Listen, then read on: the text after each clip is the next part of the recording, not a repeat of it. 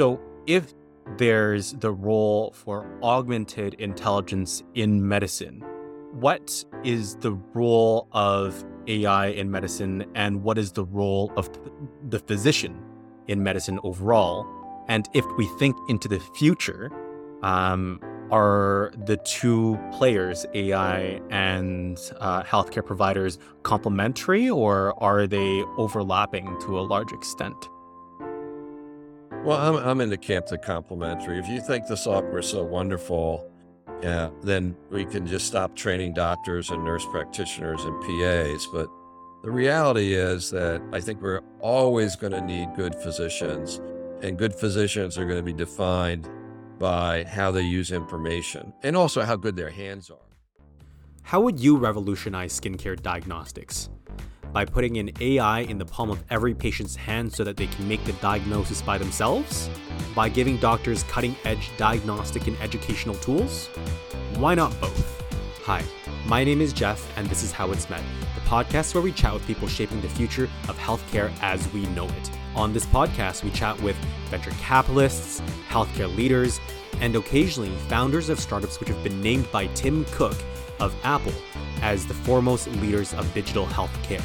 This time around, we rejoin a conversation with co-founder and CEO of Visual DX, Dr. Art Papier. Last time around, we learned a little bit about how Dr. Papier forged his path into dermatology and into his company as we know it now. And this time, we rejoin him to learn about how he hopes to reshape the world of dermatology diagnostics the world over. Let's get started. It seems like that was a pretty laborious process to build a high quality medical imaging database. But the other part of the phrase that Visual DX really brands itself on is equity in medical imaging. Why is equity in medical imaging so important to the company? Bias in information, right? It's just readily apparent. And, I had a medical student that worked with me, Toby, back in 2006, and we published a paper called Disparities in Dermatologic Resources. And I had Toby go through every leading book at the time and count the balance of images, light skin versus dark skin. And we just had, objectively, we had a measure of how little teaching and training that was going on diagnosing and understanding disease in people of color.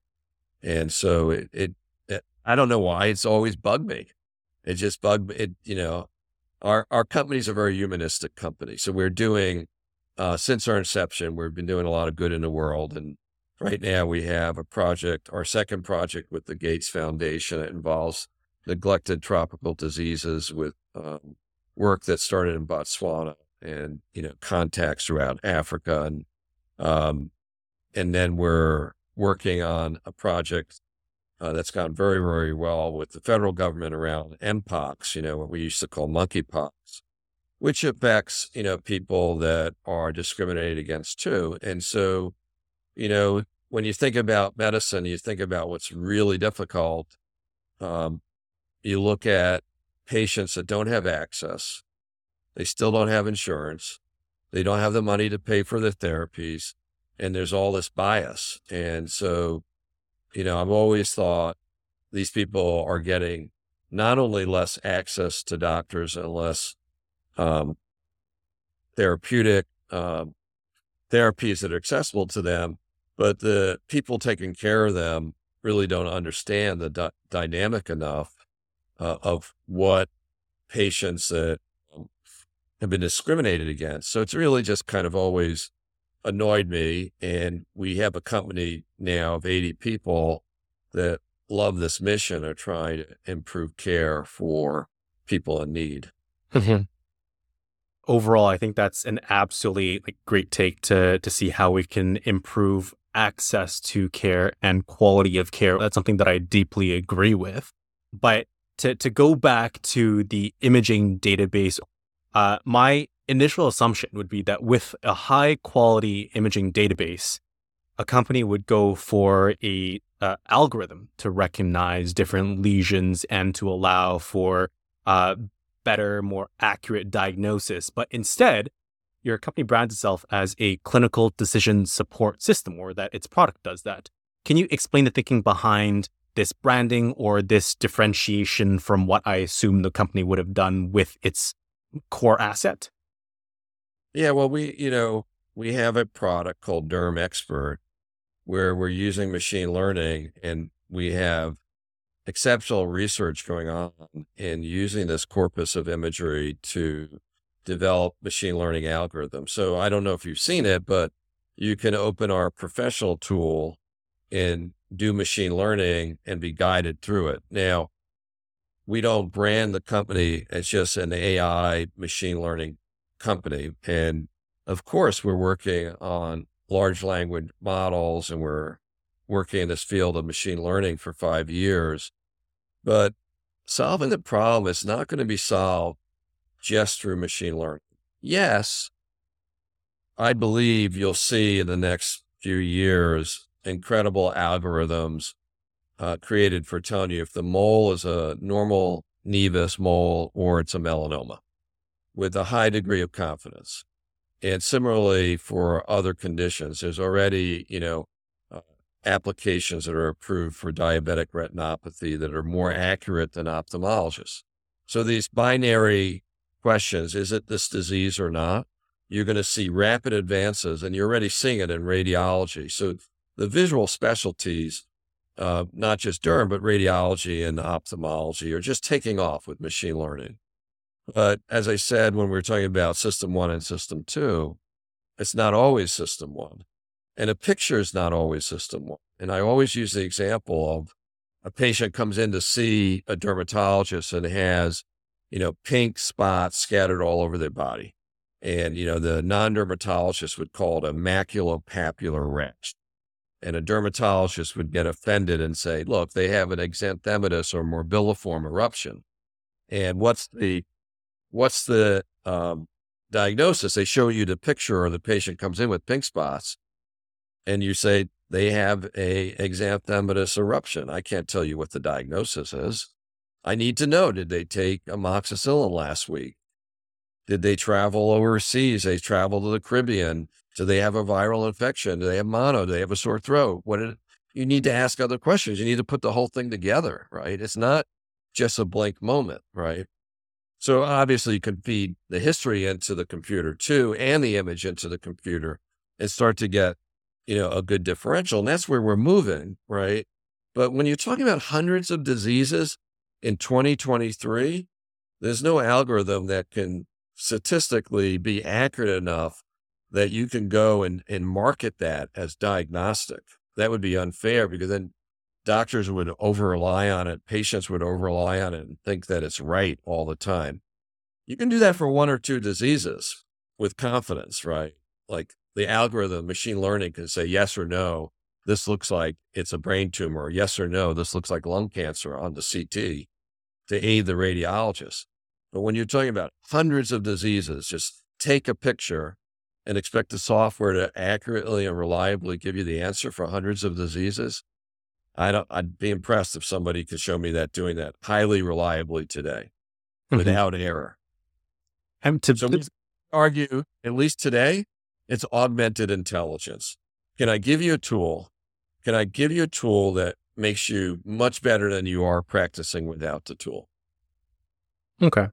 I mean, to build on that conversation, a product that Visual DX has spun off is ISA. How do you pronounce it? ASA. So for context for the audience, it's an AI patient-facing symptom checker. So your company is already moving in that direction in addition to the machine learning work that's already being done. So if there's the role for augmented intelligence in medicine, what is the role of AI in medicine, and what is the role of the physician in medicine overall? And if we think into the future, are the two players, AI and healthcare providers, complementary, or are they overlapping to a large extent? Well, I'm in the camp of complementary. If you think the software is so wonderful then we can just stop training doctors and nurse practitioners and PAs. But the reality is that I think we're always going to need good physicians, and good physicians are going to be defined by how they use information and also how good their hands are. I mean, you don't want to go to a surgeon that has no manual dexterity. I mean, you need somebody who has great eye-hand coordination that's laying their hands on you to do a procedure. And of course, then there'll be robot-assisted surgery, et cetera. But we'll just keep getting better and better tools. Like carpenters started with a handsaw, and then you got to like circular saws, and then you got to, incredible table saws that you can take that fence and dial it to 1/32 of an inch and know that that board is going to be cut precisely at 1/32 of an inch. And you couldn't do that with a handsaw, right? So tools are what humans create tools. And in medicine, we've been slow to create useful tools, right? And our thesis at Visual DX is that useful tools in medicine are not just lists of words, that we have to figure out what's the balance of the words, the graphics, and the images, and the machine learning, the large language models to come together to create a unified patient experience that involves the patient as part of the loop. Because we know that people, I shouldn't even call them patients, people are going to go to Google, they're going to go to ChatGPT, they're going to put their symptoms in, they're going to wonder, is ChatGPT correct? And often ChatGPT will be more correct than their doctor, maybe, right? So you got an asymmetry there. And so it's a forcing function in a sense that these great tools are going to be out there for patients, because if your patient comes in and knows something from the internet, it can be embarrassing. Now, I'll tell you a story that's really interesting. So years ago, I had a resident, Sammer, and a child come in the exam room, brought in by the mother, and my resident, Sammer, says to me, we got this child in exam room 6 that has hair loss and being treated for ringworm of the scalp by the pediatrician. So I said, okay, let's go in the exam room and see the patient. So we go in the exam room and see the patient. Say hello to the mother. A teenage sister of the boy was standing next to the mother against the wall. And so I say, Sam, let's say hello to the boy. We examine the scalp. And all these pustules around the scaly plaque, which is a sign of a complication of ringworm of the scalp called Kerion, K-E-R-I-O-N. So immediately I say to Sammer, I say, look, there are pustules. This is a Kerion. And as soon as I say that, the mother goes ballistic, turns to the teenage daughter and says, you see, that's what I said it was, but she wouldn't listen. And I turned to the mother. I say, what's going on here? And Sammer rolls on the rolly chair back to the computer, right? And I'm saying, I'm very interested in information in medicine, computers in medicine. Tell me what happened. Because it was obvious she was on the internet. And she says to me, well, and I say to her, do you work in healthcare?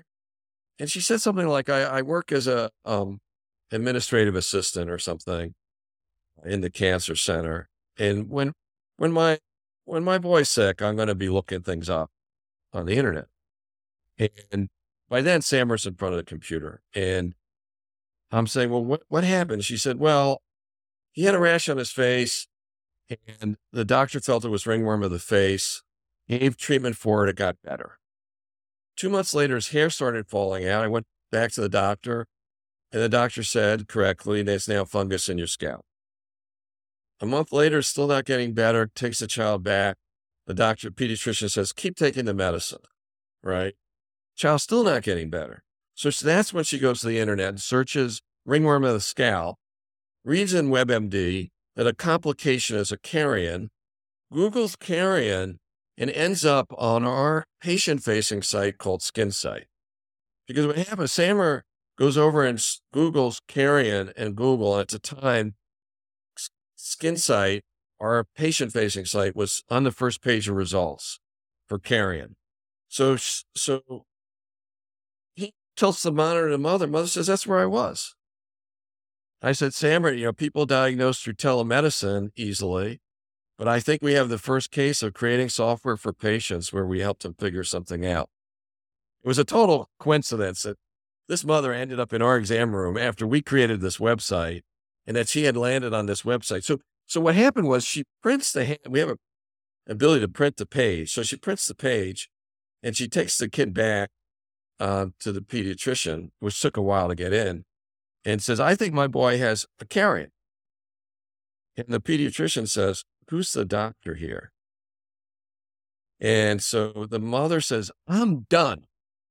I want my boy to see a specialist. She says, I'm done.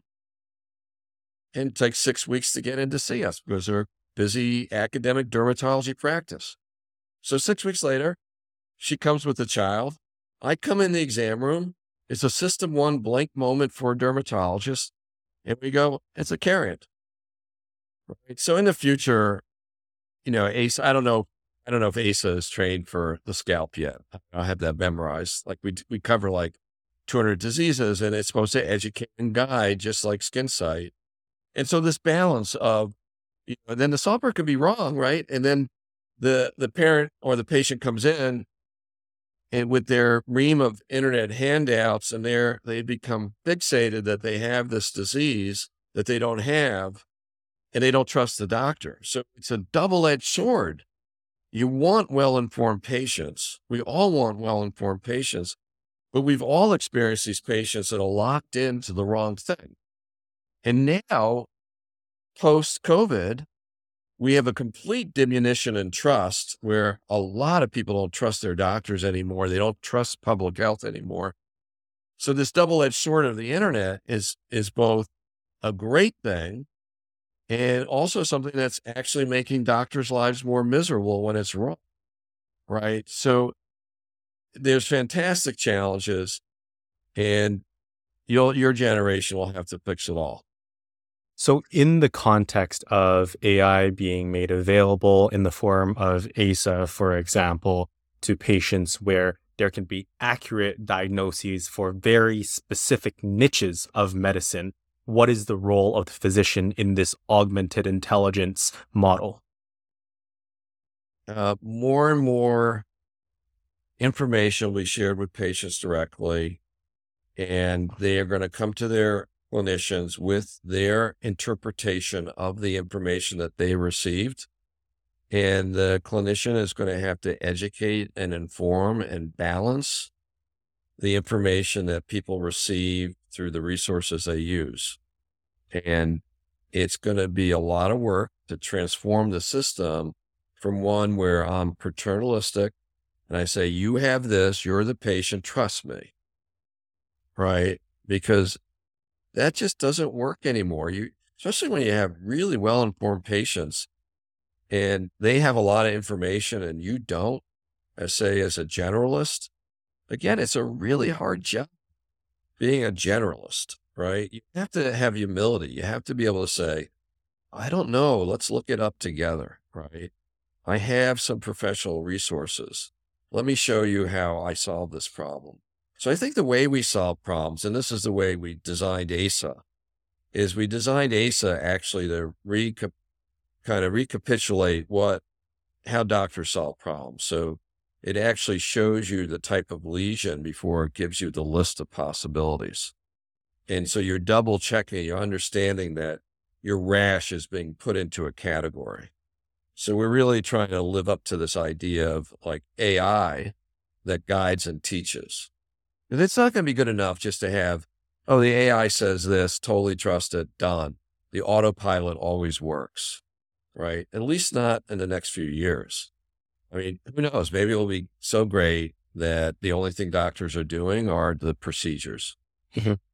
So, I mean, it seems like from that answer that the role of the clinician, or at least the generalist, is to work alongside the patient who has access to more and more expert knowledge to arrive on a diagnosis and a treatment plan in a more cooperative manner than prior, correct? Correct. Okay. I would agree with that. I'd say collaboration. The clinician will be the expert if they have expert tools. But if they don't have the expert tools and the patient has some expert tools, there's going to be this asymmetry in the conversation that is going to really hurt trust between the patient and the doctor. The doctor is going to have to be able to handle the information the patient has. So then, to build on that, if there is that threat of trust being fractured or further, I guess, eroded, just even based off of like previous current events, why did Visual DX choose to focus on SkinSight and ASA as consumer-facing tools? Well, we have this competency and we know there's a need. And we just looked at what was out there and we thought we could do so much better than, other websites that handle skin. And we have this leadership in dermatology that I think is cross-cutting, not just for patients, but for medical students. We've created this fantastic website that's now in its fourth generation called Learn Derm. That's for free. And we have students around the world using it. And we're currently translating it into other languages. And so we have this leadership in dermatology. And when people ask me, what do you do best at Visual DX? I would not just say dermatology because, the term dermatology is very pejorative. It means kind of, to a lot of people, it means acne and psoriasis and warts and skin cancer. To me, it means the ability to look at a rash and diagnose, right? Like what really our residents get out of dermatology training is to be able to diagnose some internal diseases, serious rheumatologic disorders or infectious disorders. So we've been very, very focused on not just dermatology, but infectious disease. Now you can get in Visual DX a differential diagnosis across medicine, but the sweet spot for us is infectious disease. And another 3-hour conversation would be about how climate change is affecting infectious disease and the movement of disease around the world and into this country. So, there's just an article in USA Today this week about endemic leishmaniasis in America, that there have been cases reported in JAMA about patients that had not traveled that have leishmaniasis. So that sandfly that can transmit leishmaniasis is probably on the move. And similarly with ticks, Rocky Mountain spotted fever used to be mostly in the Carolinas, North Carolina, South Carolina. Now the ticks are moving, mosquitoes are moving. And so this area of designing and developing databases that can capture the range of diseases and help with differential diagnosis and context. So that's what's so powerful about the work we're doing, is not just to think this is a single machine learning solution of an image of dermatology, but we're really developing a platform to consider how do you diagnose these diseases that range from rare diseases to variants of common diseases. Mm-hmm. To kind of wrap up the conversation here, Visual DX has been around since 1999, and in the startup world, that's eons. So why has it been around that long? And do you think now, reflecting back, that an entrepreneurial approach to the problems that Visual DX hopes to solve is and was the correct approach?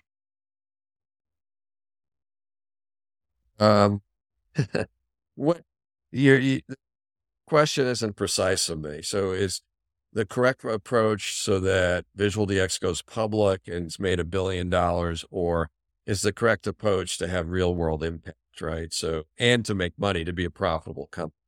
And so you have to make choices. And certainly, you could morph your company and just become an advertising company. Or you can decide, I'm going to make money trying to do the right thing. And that's hard.